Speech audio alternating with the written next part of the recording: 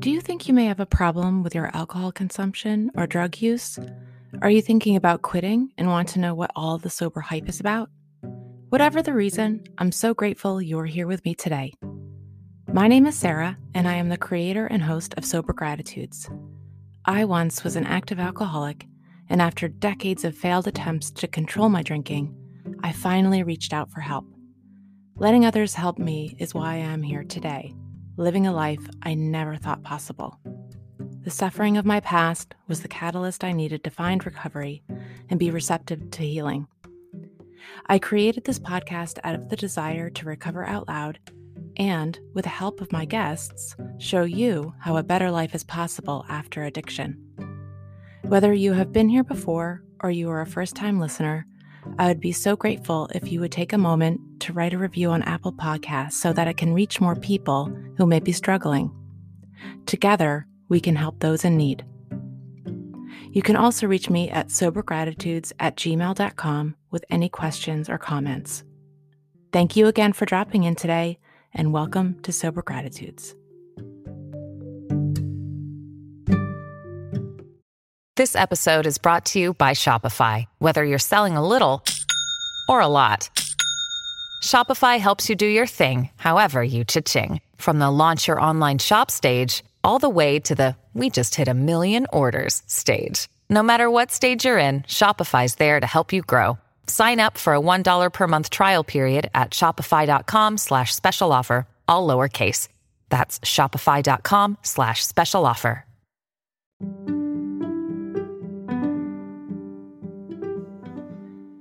Sober Gratitudes podcast is proud to come together and partner with Valor Fitness Clothing in our mutual mission to support and encourage the recovering community. Based in Los Angeles and inspired by real recovery, Valor Fitness lives up to its mission. With one item sold, Valor Fitness donates one item to a homeless shelter or transitional rehab facility. Because Valor Fitness Clothing supports Sober Gratitude's mission, everyone can receive a discount when shopping. Use the code GRATITUDE20 at checkout. Also, every guest on my podcast will be graciously given a gift certificate from Valor. We're stronger together when we come together. Well, hi, everyone. Welcome to Sober Gratitudes. My name is Sarah, and I am the creator and host of this podcast. I'm so happy you're here with us today for what's going to be a really fun episode. Really serious. We're going to keep it really serious, Chris. We're going to cry, and we're going to be... Thanks for having me. I don't know about crying, but No, I'm going to get you to cry. That's my goal. Yeah? That's my goal today, is to get you to cry. Good luck. We've known each other now, how long? Just about 2 years. That's right, because you just... Yeah, I came in June of 19. Yeah. Yeah, and then when we met and talked for the first time, you had a couple months under your belt, right? Honest, not even. Probably 4 to 6 weeks, 6 weeks, maybe 8 weeks tops. It was funny because my image of you was very prim and proper from the meetings, and then the first time I got on the phone with you, you're cursing like a sailor, and I'm like, wow, this isn't what I thought you was like. But I like that because you were real. You are real, and so that was good for me. That was good too, just to have you just you weren't this stuffy person that way. You were just a regular person like me, and you thought I was a stuffy person? No, not stuffy, but I remember seeing you at meetings, and you look very, you're very well put together, obviously, and I remember you sharing at meetings, and I just remember thinking, well, she's very well put together, this woman, and you are, don't get me wrong, but it was just funny. It was different than I expected, because you're on the phone, you're like cursing like a sailor, and I'm like, do you curse on this podcast? You probably do. Yes, right? I was just, right, yeah, you're like, fuck this, fuck that, and I was like, so it just, I needed that in that moment too early on. I needed somebody to talk to me like a regular. Like a sailor? Yeah, pretty much, yeah. Pretty much like a sailor. Because that's how I talk. So these two sailors met. Yeah. 2 years ago. So And the rest is history. the rest is history. So, Chris, how long was your drinking career? Well, that's an interesting question, because I started, my first drunk was at 14, and then I started, I didn't drink again until I was the summer before my senior year of high school. So, I drank pretty much regularly from 17 on. But there were ebbs and flows with, when, like it wasn't always, it became a train wreck in the last few years. What made it go from just you are a social drinker, like I'm assuming you weren't, it wasn't a problem until like the last couple of years, like. Yeah, so I drank hard in college, but like to me that was just what you did, Right. And there were no consequences. I didn't have any consequences. I never got in any trouble or anything like that. I graduated. So it just, to me, I just had a typical sort of college, quote unquote, partying life, and then I graduated and I started working. I was in my 20s. I was single, and I was still partying very hard, and I was like drinking very hard, and it was just alcohol. No other drugs or anything like that. But I had this attitude about life, like work hard and play hard. So I was just all into my career and my work. But then when I was off, like my friends and I, and most of them were people I worked with, we drank heavy and we partied and we got crazy and all that sort of stuff. And that was kind of, I lived like that for a number of years in my 20s. Then I wound up meeting my wife when I was 28, getting married at 30. My older son was born when I was 31, and I all that stopped, and it just kind of stopped by it stopped by default because I needed, I just needed to, I needed to focus on being a parent and being a husband and, and all that sort of stuff. And I was still very involved with my career, very into my career. And, my wife had stopped working when my older son was born. So, I had to pick up a second job. So and I was sick of the partying at that point. I was like 30, 31. I was like, I didn't want to drink like I did in my 20s at that point. So I spent a good, probably 15 years where I just was a social drinker. I really didn't drink that much. I'd have one beer with dinner sometimes. I'd go out with friends maybe 2 or 3 times a year to dinner, have a few drinks. Like I lived like that through my 30s into my early 40s. And when I look back on it, it's becoming clearer and clearer. I was dealing with a lot of stuff over the years, from in my 20s through my 30s. Both, a lot of it was personal stuff, family stuff, and family members with addiction, family members with health issues, all sorts of stuff that a lot of us deal with, but it's not unique to me. But I was dealing with all that, and I was always, at the same time, my career, I worked in law enforcement for 25 years. So my career was a very stressful career, and I was exposed to a lot of negativity. I'll say that, exposed to a lot of negativity. It's kind of the nature of the job, so through the years, I was always seen as like the rock, like with my family, and like I was always seen as like, oh, Chris is the one that will give the advice. And that was my role. I give the advice. I solve the problems.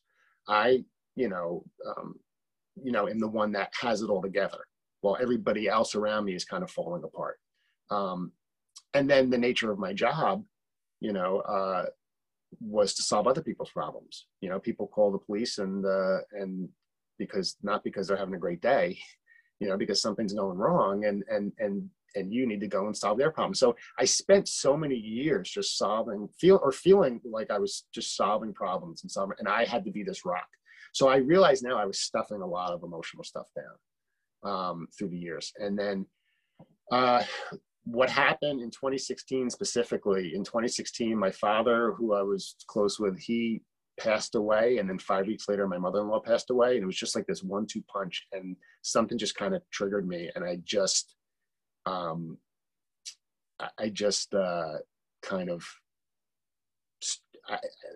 got this fuck it attitude. Like I just was like, I didn't care anymore. I needed, there was, that had to all come out. It was like 15, 20 years of stuff that just had to come out. So it came out in me trying to escape through alcohol. And I did, and I did that for a lot of years. And I just started drinking like I was in college again, going out with friends to the bars, not coming home from work, after work, going to the local bars and just drinking all night long, never, getting home at 4 a.m. I mean, I was worse probably then than I was in my 20s. Not probably, definitely. And so, like I said, I didn't realize I was self-destructing at the time, but when I look back on it, I think that's kind of how I look at it. That's what happened. It was like this volcano that was just simmering and simmering and simmering underneath the surface. And then it just eventually it had to come out. And it came out with me just wanting to escape through alcohol. Yeah. And what was your last drunk like? It was a bender for a few days. It was June of 2019, 2 years ago. And I had, when I talk about, I'd gone through a lot of personal stuff. One of the things that I had gone through was within 1 year, the year prior to me getting sober, within 1 year, I had 2 friends of mine commit suicide that I worked with. And one of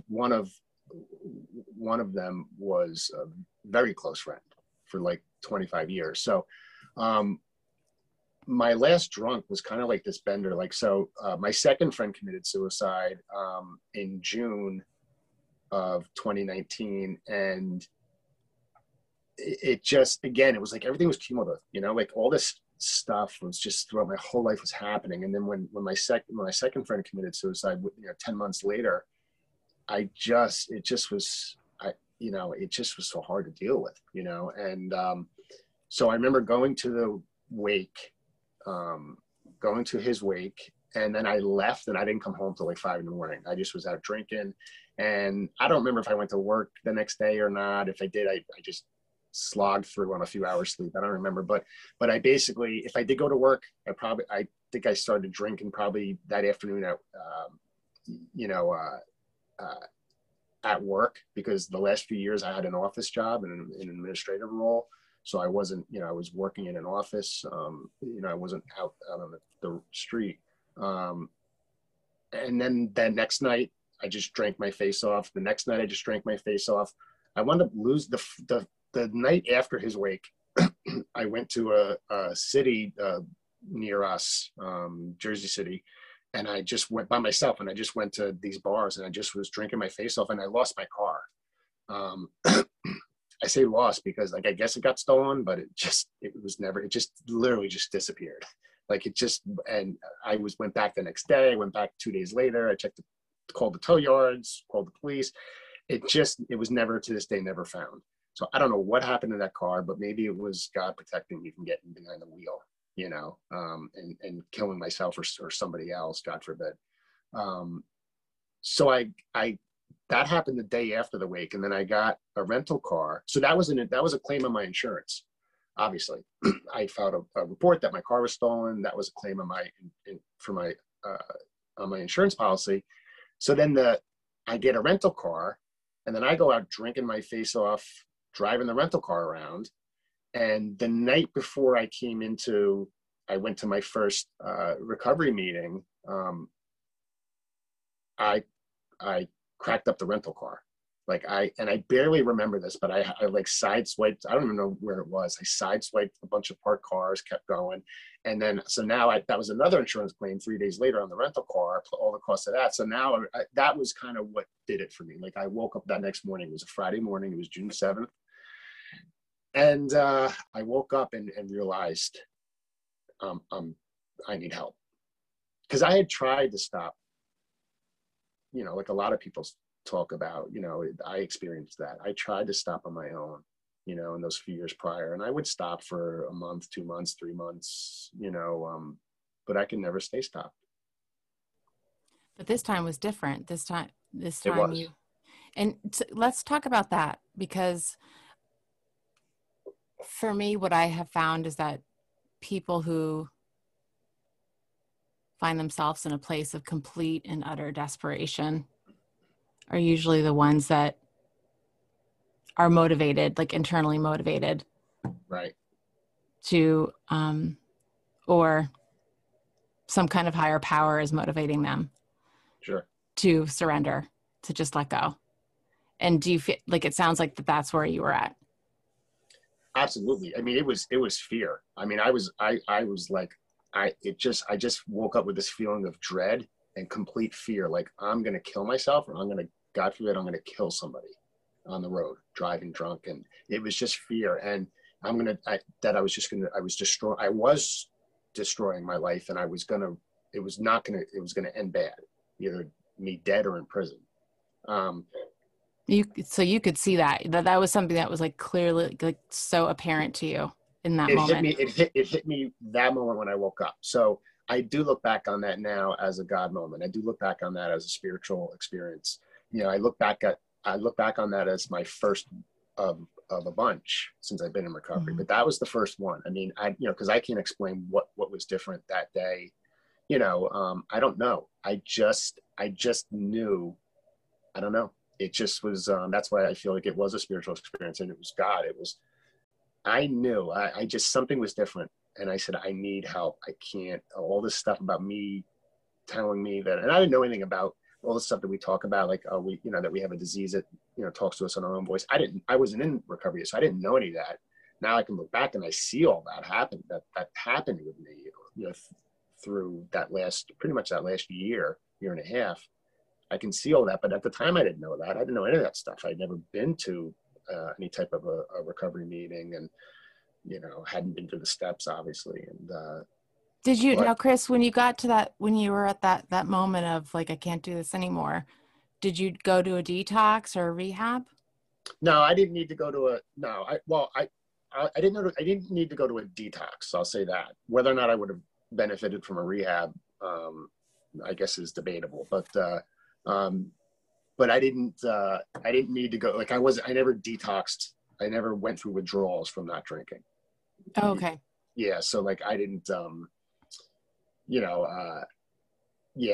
never went through that. So, it was like you went on like you opened your laptop and looked up recovery meetings.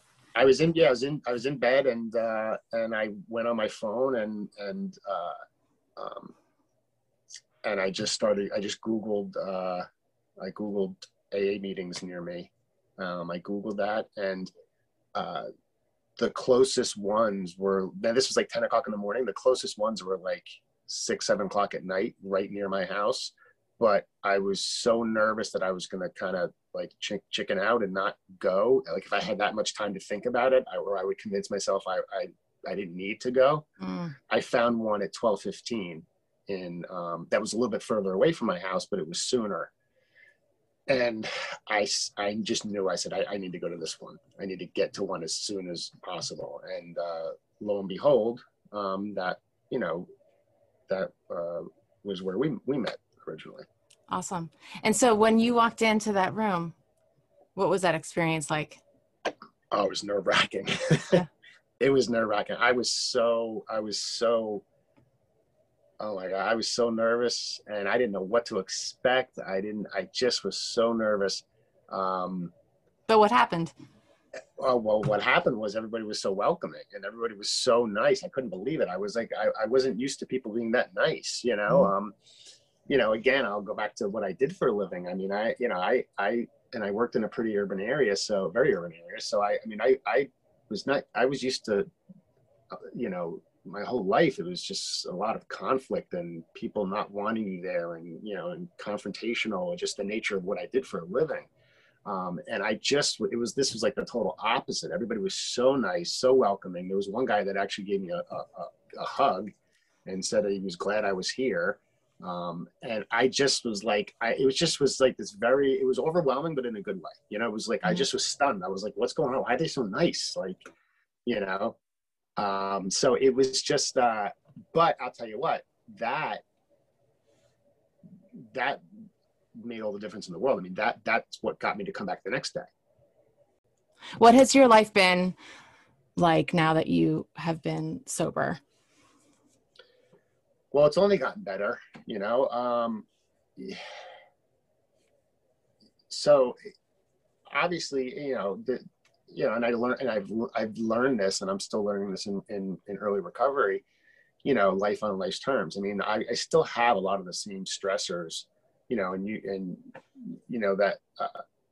that I had before I came into recovery. But what's happened is I've learned how to deal with it without turning to alcohol and to numb myself through it. And I also, I say this a lot too, like, those first few months, like I said earlier, those first few months, I really just had to focus on just not picking up a drink when I got agitated and angry, which was a lot. But after a few months, and this was another, I say, like kind of like a spiritual experience. I did my first speaker meeting where I spoke at a meeting. This is pre-pandemic, so it was a regular meeting in person. And I spoke for the first time and told my story. And I was nervous about doing that, and it went really well. And then I say this for me, ever since I did that was, I think, in September. So it was a couple months in. Ever since I did that, the obsession to drink was lifted. And I can't explain that either. I don't know why. I just, I just didn't, I started noticing I was getting angry and agitated at stuff, but I wasn't thinking about drinking. I didn't want to drink. And I wouldn't even realize it until the next day. So like I might get pissed about something, and then the next day it would dawn on me, like, I didn't even think about drinking when I was like, and it was crazy. So, but it was just great, So that was another, kind of big moment for me in the early recovery. That obsession to drink was lifted a few months in. But I say this too, and you'll hear a lot of people say this, obviously, of course, you doing this podcast, you talk to so many people, the hard work really started then for me. Okay. Like it was like, I thought not picking up a drink at the beginning was hard. And it was. Listen, I'm not taking away from that. It was really hard. And that emotional roller coaster was really hard. But it was a different kind of hard. Then I had to start really looking at myself and my thinking and who I was and how I thought. And that was real. And now I'm still working on that. I mean, obviously, I'll spend a lifetime working on it. But that was when I started really putting the work into changing how I thought about life and the world and people, and trying to rewire my brain, which is still an ongoing process. Yeah. So the obsession to drink was lifted, miracle. And then now you've been working on peeling the layers. Right. And so, Yep. So tell me about how that's been like. How has life changed since you've been really uncovering Chris? It's calmer because I'm calmer, like I went through the steps. I started the steps that fall, probably about 6 months or so in. I started the steps with my sponsor. I went through the steps. It took me about a year and a half to get through the steps. I kind of just did them. For me, I just did them organically. I just did them as I did them, and it just organically kind of happened over a year and a half where I got through the steps, and with my sponsor and everything like that. And I did that, but with that, as we know, comes the hard thing that we have to do is really take a look at our character defects and what our role is in any conflicts we have with other people or resentments we have towards other people, what our role is in it. So it really forced me, the step work really forced me to look at myself. And, and I realized that, one of my big character defects was anger and not being patient, just being impatient and, being judgmental. And I mean, listen, there was a lot of character. I realized I had more character defects than I thought, but it was good, like I just started learning to not react so impulsively. Like if I would get angry, I would learn, and I still work at it, but I mean that restraint of pen and tongue, And these days, you know, it's probably more so restraint of text and tongue, you know? Yeah. But I just, I'm calmer. I'm more mellow. So like, I'm not, and I still have my moments, you know, obviously I'm human, but overall, I feel like that's the kind of trajectory that I'm on. Like I'm not, I don't get as worked up, worked up as quickly, as bad as I would. If I, you know, I do have my moments where I do get worked up and I get pissed and whatever, but I don't allow myself to stay in those moments. But that's what I really work at, you know, I work at that, you know, it's because that's not my natural state, you know. Must be So more comfortable. calmer. Yeah. You know, I mean, and if I had to pick one word for, you know, how it's been and how it's changed, calmer. Yeah. Yeah. You were a real spaz when I first met you. I'm just kidding. I'm just kidding. No, when I first met you, I could tell you were so willing. You were like you just wanted to figure out how to just be relieved of like the shackles. Like I could just tell right from the beginning that you were just I just don't want to be enchained anymore. Yeah, you know, and that gift of desperation. I mean, I definitely had it. I was pretty much like, tell me what to do. Tell me what to do. Yeah. You know? So has it been worth it? Absolutely. I was just telling somebody the other day, I love being sober. Like another thing that, you know, you hear a lot, and I definitely felt it was when you first come into and get sober and come into recovery, is you have that fear of how am I going to have fun, right? You know, without alcohol, you know. So I definitely felt that. I was like, oh my God, how am I going to have fun ever again if I can't drink, you know? Because all the fun stuff, kind of most of it revolved around drinking, you know. Right. And you know, and I realize now 2 years later, I kind of laugh at that, because I realize now 2 years later, you know so much, you know, somewhat. I realize now that that's just, obviously it's not true. But you know, I love being sober. I love that my life isn't that chaotic mess that it had become for so many years.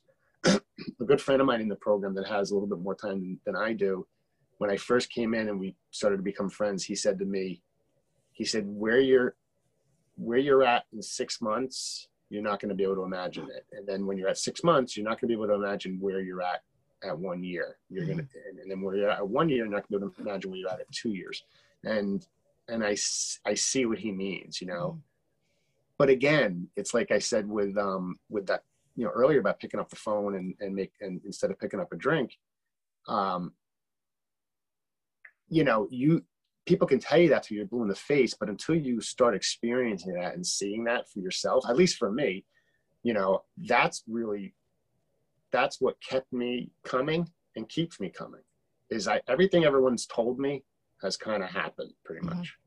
And you've been willing from the beginning, just as my perspective is like, you're one of those people that, you know, because you were so desperate, really wanted to be relieved of the shackles of the drink and the bondage of self, et cetera, and basically saying like, tell me what to do, I'll do it. And then you share, you say like, listen, I did this and it works and I feel better. You just have to kind of let go of your will and trust other people, you know, and right. what they're telling you. And you've been such an example of just really being like, yeah, fucking tell me what to do and I'll do it. And you take suggestions and you do it and you take a look at yourself. So it's been awesome to watch you change over the past couple of years. But you still have that willingness every day, that willingness to take a look at yourself and see what do I need to do to continue to grow along spiritual lines. And that's something that's really unique. That's a hard place to put yourself, especially when, you know, it makes, for me, I know it's like you kind of present as, not you personally, but in general, it's like you're raw, you're vulnerable, you know, and that can be scary, but that's really where the growth comes from. Yeah, it definitely, yeah, if I didn't have that willingness, I wouldn't have stayed sober. Because, also for me, so much of what I did for a living was intertwined with, like, it just had be like, it just, I don't know how to say it, but, what I did for a living made me suspicious of everybody. I didn't trust people. I didn't trust anybody, because you were trained not to trust anybody, in my line of work, so, so I was always spent my whole life very suspicious of people, very suspicious of people's motives. Why does this person want to help me? Why is this person being so nice? I didn't trust people. And I had to really force myself to overcome that, and kind of just, like you said, kind of just open myself and just say, you know what, whatever, man, like, just tell me what to do. But no, it was definitely hard, but obviously so worth it, because if I didn't do that, I don't think I would have, I don't think I'd still be sober now, Yeah, it's awesome. I'm psyched for you. And you just went through a big surgery. Yeah. So I had a pretty major spinal surgery. It was like a 7-hour surgery on my neck.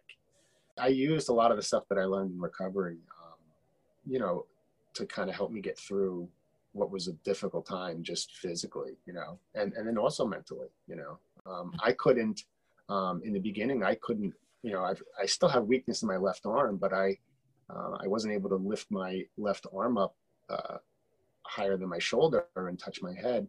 And then eventually, when I was able to do that, it was like a big deal. And so, like, it, and I shared this, I think, at yesterday's meeting that we were on.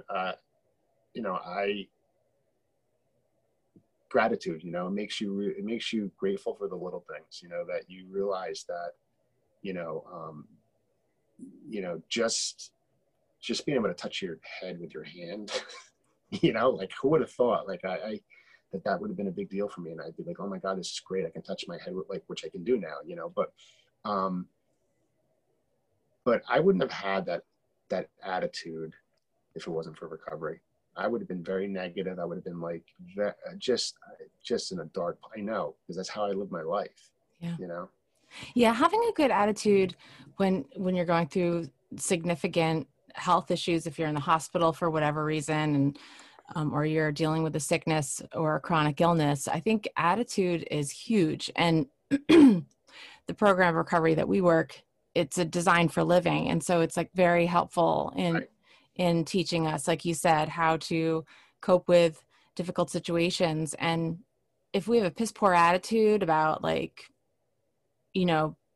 being prone for several weeks in the hospital as you're recovering from something, it's not going to help the recovery process. It's going to slow it. At least that's just my, I guess, personal opinion. No, I agree. I think it's it's my opinion too, but I think it's also been I'm certainly no scientist or anything like that, but I mean, I think it's been researched, the connection between mental health and physical health. I mean, I always say this, like, if you're in pain, it's hard to be in a good mood, Yeah. I mean, really, but I had one day that was a very depressing, dark day for me, where it kind of changed everything for me, because I spent the whole day just in a really dark place, depressed, and then I don't know what happened. I just had to kick myself and say, and I realized that 70% of my recovery was going to be mental. The physical recovery, was going to, and is still going to come as it comes. And there's certain things I can do to kind of help that along, which I've been doing. But, 70% of the recovery for me, I felt like, I said, it's mental. I have to keep my head in a good place. Yeah. And so that was important to me. But again, something I have to work at. Like, it's not my natural default state to be positive. Right. But it gets easier. I mean, that's my experience has been, it's like, I have new defaults that are more positive than from when I first came into the program. So that's like the beauty of long-term sobriety. It's just that these new defaults occur. and it just makes life a lot easier to live. That's Right. awesome. Yeah. And I still feel like I'm such an infant in sobriety and recovery, you know, so I still feel like I have such a long way to go, and which is good, you know, but, you know, I definitely, you know, I can definitely see that, the change is for the better, Mm-hmm. you know, and who I am and how I react to the world and stuff like that. Yeah. So, but I, you know, I have definitely have a way to go, you know. Well, you've come so far, and I'm just so psyched that because I asked you to be on my podcast a while ago. It was too soon, and you sought me out and said, I'm ready now, and that's so great. And I think that's you know, it's a sign of how far you have come. That you know, it is hard in the beginning when we first get sober. There's a lot of shame, and I know that. Like, I work with women who are, you know, and women and men reach out to me who are very ashamed. They feel such shame because they can't get their drinking under control. Right. And I get that. I mean, I totally get that, because for years like you said, Chris, too, it's like I wanted to, you know, control my drinking my way. I wanted to try to stop my way, and it never really worked. Well, the big lie is you think you can. Right. You know, I mean, like, you think you can. Like, I thought before I came into recovery, I just, you know, I kept doing the same thing with the same results. I kept stopping, convincing myself that I wasn't going to drink anymore. And then slowly, after a period of time, whether it was 1 month or 2 months or 3 months, I would start, you know, the disease in me would start convincing me that, you know what, you start making those deals with yourself. You know what, I'll just stay away from shots and I'll be good. I won't get crazy, because I get crazy when I do shots. So I just won't do shots. Or, you know, I'll just drink when I go out with friends. I won't drink at home alone. You know, you start making these, I did, you know, I can't speak for anybody else, but, you know, obviously we hear this a lot in recovery. You know, a lot of people talk about this, and it certainly was the case for me. You know, I would make all these deals with myself and bargain with myself in my head. And then after a few months, you know, we have that built-in forgetter where we forget how bad it was getting, you know, and I felt that. I mean, that happened with me, you know, and then next thing you know, you're like, I can have a beer. Right. You know, it's just, I'll have a beer too. It's not going to be like it was. Right. You think it's going to be different. Yeah. Like, it's going to be different. But this time it'll be different. This time I won't drink a 30 pack. Right. Exactly. You know, 60 pack. Knock back 15 shots after that. You know, you know, like that, that's the big lie, you know. But you don't learn about all that stuff until you come into recovery. You know, like, you don't learn, you know, once you hear that's the beauty of going into recovery and going to meetings, is you hear other people that you share the same type of stories and feelings, and everyone's story is different, obviously, but, like, you know, the very similar experiences.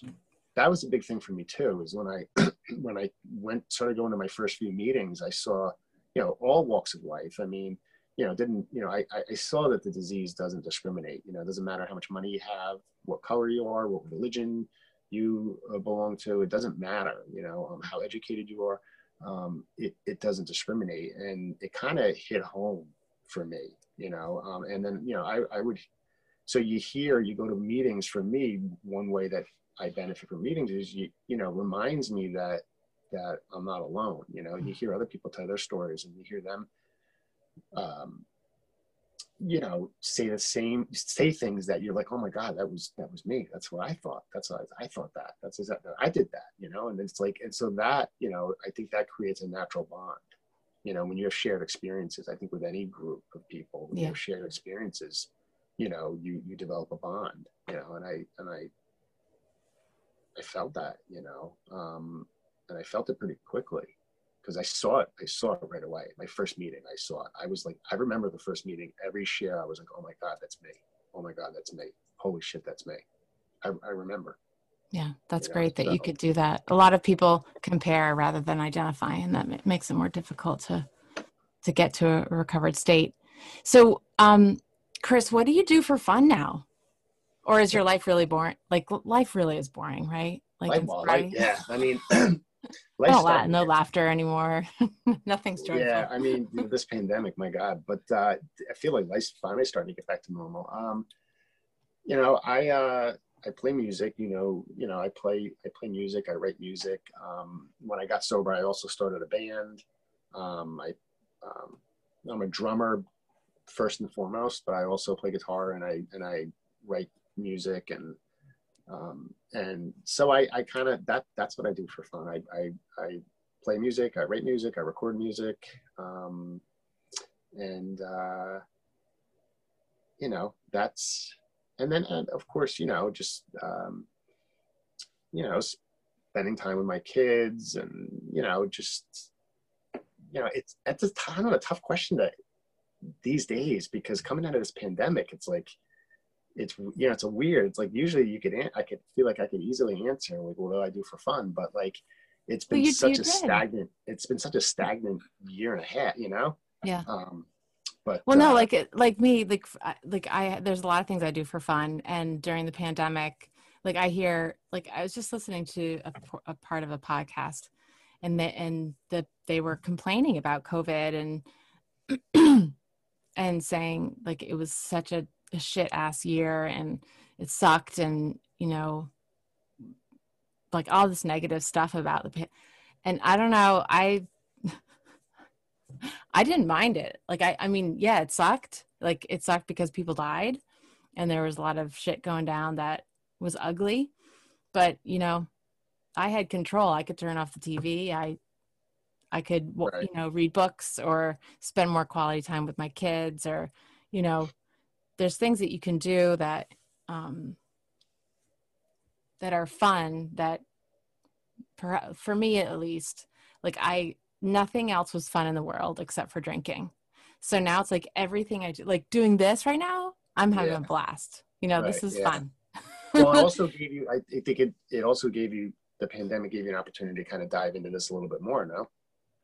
Well, no, actually, initially I kind of, I think in March into April, I stopped interviewing because I was getting my kids settled. Like we were just kind of adjusting to this new way of living and new way of doing school. And once they were settled and we were in that routine, then I started to pick up episodes again. But yeah, my recovery changed a lot too, because I got involved with groups all like across the country and met some amazing people all over the world. So it's been a grand year for that. Yeah, and that's the thing is like it's like it's all boils down to how do you look at it, I mean, for me, it gave me an opportunity. I couldn't play with my band anymore. I played drums in the band, and I couldn't. We had to take a pause, but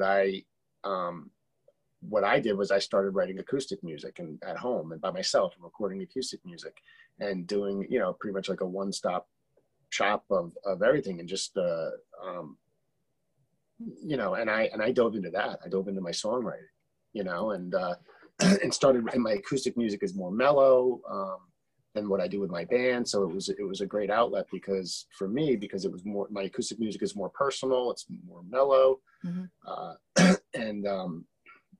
So it's like, it's like, how do you, you could look at it's like, how do you look at it? You could look at it like, and nobody's, like you said, obviously nobody's discounting how horrible COVID is and was, and how many people died and got sick and all that sort of stuff, but for me, I look at it like I dove into my recovery more too. I dove into my music and my recovery. I mean, I was doing 2 meetings, sometimes 3 meetings a day in the early pandemic. Yeah. I mean, I probably did 2 back-to-back 90 and 90s, more than that. I mean, so I dove, on Zoom. So I dove into my recovery more than I was able, because I wasn't working. I haven't worked since the pandemic hit. So I dove into my recovery and I kind of immersed myself in that. And my music. So it's like you said, it's like, you can have a pissy attitude, and there were days I did, but overall, like, that's what we do. We try to work on our thinking, and Right. And we're not perfect. We're going to be pissy, right? and I say that too all the time. It's like, like that was a big thing for me. Like when I first came into recovery, I thought I had to do everything perfectly. I thought I had to be like this very, I would see people with like, 20, 30 years, and they just seemed like these Zen people. And I was like, I want to be like that. Like, I'm so fucking crazy. Like, I want to be like that. I don't want to, lose my shit over every little thing. And, I start yelling and screaming. Like, I want to be like that. And so then I had to catch myself, because in early recovery, I would put pressure on myself to do everything perfectly, and that was another thing that took time. Like, my sponsor always would say to me is, put the bat down, because I would beat myself up if I didn't do everything perfectly, how I perceived it to be perfect in sobriety, so it took me, probably it was really this past year where I started learning to cut myself a break, and acceptance. I accepting that I'm not perfect. I'm never going to be perfect. I'm never going to be like a monk, this Zen-like monk that never gets aggravated or irritated or jealous, or, that's just not like, for me, I allow myself to feel all those emotions because I'm human. Mm-hmm. And it kind of is what got me in trouble in the first place. I spent so many years stuffing emotions down. So I allow myself to feel those emotions. That's awesome. I don't allow myself to stay in those places. Mm-hmm. So, like I would, in the past, I would get angry, and I would stew for 2-3 days, mm-hmm. and be in a bad mood for 2-3 days. Now I'll get angry, and I may rant and rave a little bit, and I'm, because I'm human, but I come out of it much quicker, an hour, hour and a half, and I'm like, all right, I'm over it. So it gets uncomfortable. Yeah. Right? Like it gets uncomfortable to be stuck in those emotions. Like, yeah, I don't shake it off like a wet dog, Yeah, exactly. Yeah, that's a good analogy. Yeah, you just want to shake it off, So, but in the beginning, I thought I couldn't allow myself to feel any of that stuff. And then I realized, like, no, like I'm gonna have times when I'm angry. I'm gonna have times when I'm sad. I'm gonna have times when I'm feeling jealous of what this person has or is able to do and I can't do. Like, I'm human. Mm-hmm. So it's like, I think that's a big part of recovery too, is allowing yourself to be human and putting the bat down and not beating yourself up over every little thing. Yeah. I know that's been a big part of what I've been working on too, Okay. So let's wrap things up. We've been talking a while, and a lot of good stuff we've been talking about. And I really appreciate your time, Chris. I appreciate you having me. Thank you. Yeah. But so just the last question I want to ask before we wrap things up. So you were, obviously, if people didn't intuit from the past hour, that you were a cop. You still are. You're a retired cop. Or do I need to edit this out? No. I spent 25 years. I retired, and I guess I still am kind of part-time. I was working at a school as a school resource officer before the pandemic hit, because in New Jersey, the schools will hire retired police officers to work in the schools. So I was doing that for a few months, and the pandemic hit. So I haven't done that, since the pandemic hit, but I'll be going back to that in September. So that's awesome. So it's like, I still have one foot in it. Yeah. So I guess my question is regarding that is that, police officers, they need to use, I think society, we look at them as like, they need to have a lot of, show power and force and control to resolve situations and need to be tough. And so for you as a police officer to find recovery and to let go of control and be willing to, give your power away. I know there's a lot of people who are like, I'm not joining it. I'm not getting involved. I want my power. Like, I am powerful. I'm a warrior because I'm sober. Like, what do you have anything you can say about that as being somebody like, so for example, if there's a young guy who's a cop who's struggling with alcohol, like what would you say to them? about recovery? That's a great question. You know, in so many ways, what I did for a living, you know, working in law enforcement, you have to think differently than you have to think in recovery. So I've often wondered, like, how, if I was still working and doing that job, like, you know, really, and not like I said, the last few years I was in an office, but really out there on the street, like, how would I be with my recovery? I've kind of wondered that, like, you know, because your mindset has to be, to keep you alive, you have to be suspicious of people. You have to not trust people. You have to be on guard. And that's, you know, it's not even a control. You have to control situations, because we're taught that if a situation gets out of control, that's when it could be dangerous and you could get hurt or killed. God forbid. Right. So you have to take control of the scene. You have to take control of the situation. So you're trained to do that, and it's drilled into you. You know, you have to always be in control of that scene, and it's really just for safety reasons. You know, because if it gets out of control, now somebody could get hurt. So, right. You know, so a lot of the thinking that you need to be successful in that line of work just is so opposed to the thinking that we have in recovery. You know, it's just, it's completely opposite. And, you know, what advice I would give to, if there was a young police officer that was struggling with alcohol or anything is there's no shame in getting help. You know, there's no shame in getting help. And I guess that would be the kind of the broad message that I would have, you know. You know, you know, the nature of that type of work definitely changes who you are and how you view the world and how you view people. It can't not, you know, because you're exposed to really the horrible parts of humanity. So, and after years and years of that, it's going to change you, and you don't even realize it's changing you as it's happening. You know, it's, for me at least, it wasn't until I retired and got into recovery that I'm able to look back and realize how much that job and that line of work changed me.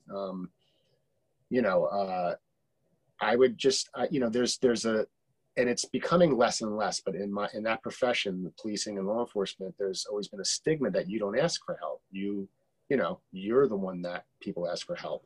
That is starting to change here in this country, you know, slowly, which is good. You know, people are starting to talk about the mental health aspect of law enforcement and policing, and that's a good thing, obviously, but there's a long way to go. So, you know, my advice would be, if anybody who is in that line of work, who is struggling with anything, there's no shame in getting help. It takes more courage to get help than it does to try to tough it out, quote unquote. I also see a therapist, you know, so like I have no problem telling people that, you know, I see a therapist, which helps in addition to my recovery program. So, you know, awesome. There's no shame in getting help. You know, it's you know, it's a tough job, and you see a lot, and you're exposed to a lot, and you're only human. So, well, I appreciate you saying that, Chris, because, you know, time and time again, I will ask my guests or just people I'm just talking to randomly, like, what kind of advice would you offer? The question I just asked you. And the answer is always the same. And it involves letting go of trying to figure things out yourself and asking for help. It's the same answer, no matter what profession or field you're coming from. I'm always hearing the same exact thing. That is, this is a disease that it's no human power can really fully heal you. And this is my experience. No human power could heal me of what was ailing me. And I needed support to get to a better place, spiritually, emotionally, mentally. And so I appreciate you sharing that, because really there is no shame in asking for help. No. And when you're younger, it's hard. When you're in your, you know, it's hard to to think like that. But I think, you know, for me, as I get older, you know, I realized that more and more. You know, I was obviously in my 20s, I was much more hard headed, and back then that sort of stuff wasn't talked about, you know, and Right. you know, but no, there's not. It's, you know, like I said, I'll say this again, you know, I had two good friends of mine who I worked with who committed suicide, you know, and you know, and I can't say who's an alcoholic and who's not, but they were big drinkers, and I'll leave it at that. Okay. You know, one of them was drunk, really drunk on a Sunday afternoon at the very time that he did it. Mm. So, you know, to anybody who's in that line of work, in my line of work in policing and law enforcement, you know, I've seen what happens, you know, when that disease takes you, and when everything that, you know, the job and the disease and all that stuff, and that macho attitude of feeling like you can't ask for help. I've seen what can happen, and it's tragic. Yeah. So, yeah, you know, it's not easy to ask for help, but once you do, it's like a whole weight's lifted. Yeah. And I'm sure everybody feels like that, you know? Yeah. Thank you, Chris. Thank you so much for taking the time today to share your story. I appreciate coming on. Yeah. Yeah, I've heard so many of your podcasts, and I've just been dragging my feet, like you said. You said it in a nicer way, but I'll say I was dragging my feet. You know, I'm coming on, but no, I'm honored. Oh yeah, no, you're it's like great. Famous, right? Oh God, just stop. You're like famous. All right, here's where enter sarcasm. I can't do a whole. I can't have a conversation without no sarcasm. They got a very sanitized version of me. You know that. I do. Okay, well, you have an awesome day. Are you planning on going out in the heat, in the humidity? Going for a run? No, I mean, I walked the dog earlier. No, it's so hot out. We just got a pool, so I may go in the pool a little bit, but then just get the kids from school, and no, not much. Yeah. Not too much today. So. Oh, good. But well, thank you. It's been great. All right. Well, everyone, everyone listening, I hope this conversation was something that gave you hope and inspiration that life is possible in sobriety. A happy life is possible in sobriety, and it's worth it, as we just heard. If you want to, if you have any questions or concerns or comments or anything about this podcast episode, please, you can reach out to me at sobergratitudes@gmail.com, or at the Instagram account, sober_gratitudes. And Chris, I don't know, are you open to giving out your Instagram handle, or is that? Yeah, you could. Yeah, it's. I'll just put it in the show notes. I don't know what it is right now. Yeah, you can put it in there. Yeah, you can. I'll put it in the show notes. Yeah, that's fine. Okay, great. So thank you, Sarah. Yeah, have a great day. You too. Bye. All right, bye.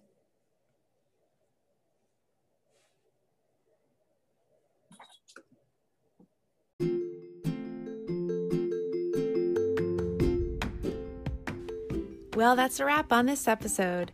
Thank you to my guest and all of you for listening.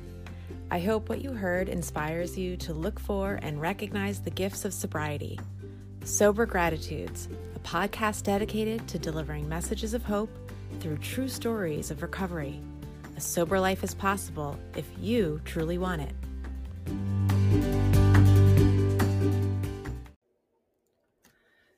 Sober Gratitudes is a podcast dedicated to spreading the hope in recovery from addiction. It is an inclusive show that does not promote or represent any recovery program. When my guests and I discuss what keeps us sober, we are referring to our own unique experiences. Our goal is to encourage and give hope to those who are struggling and need support.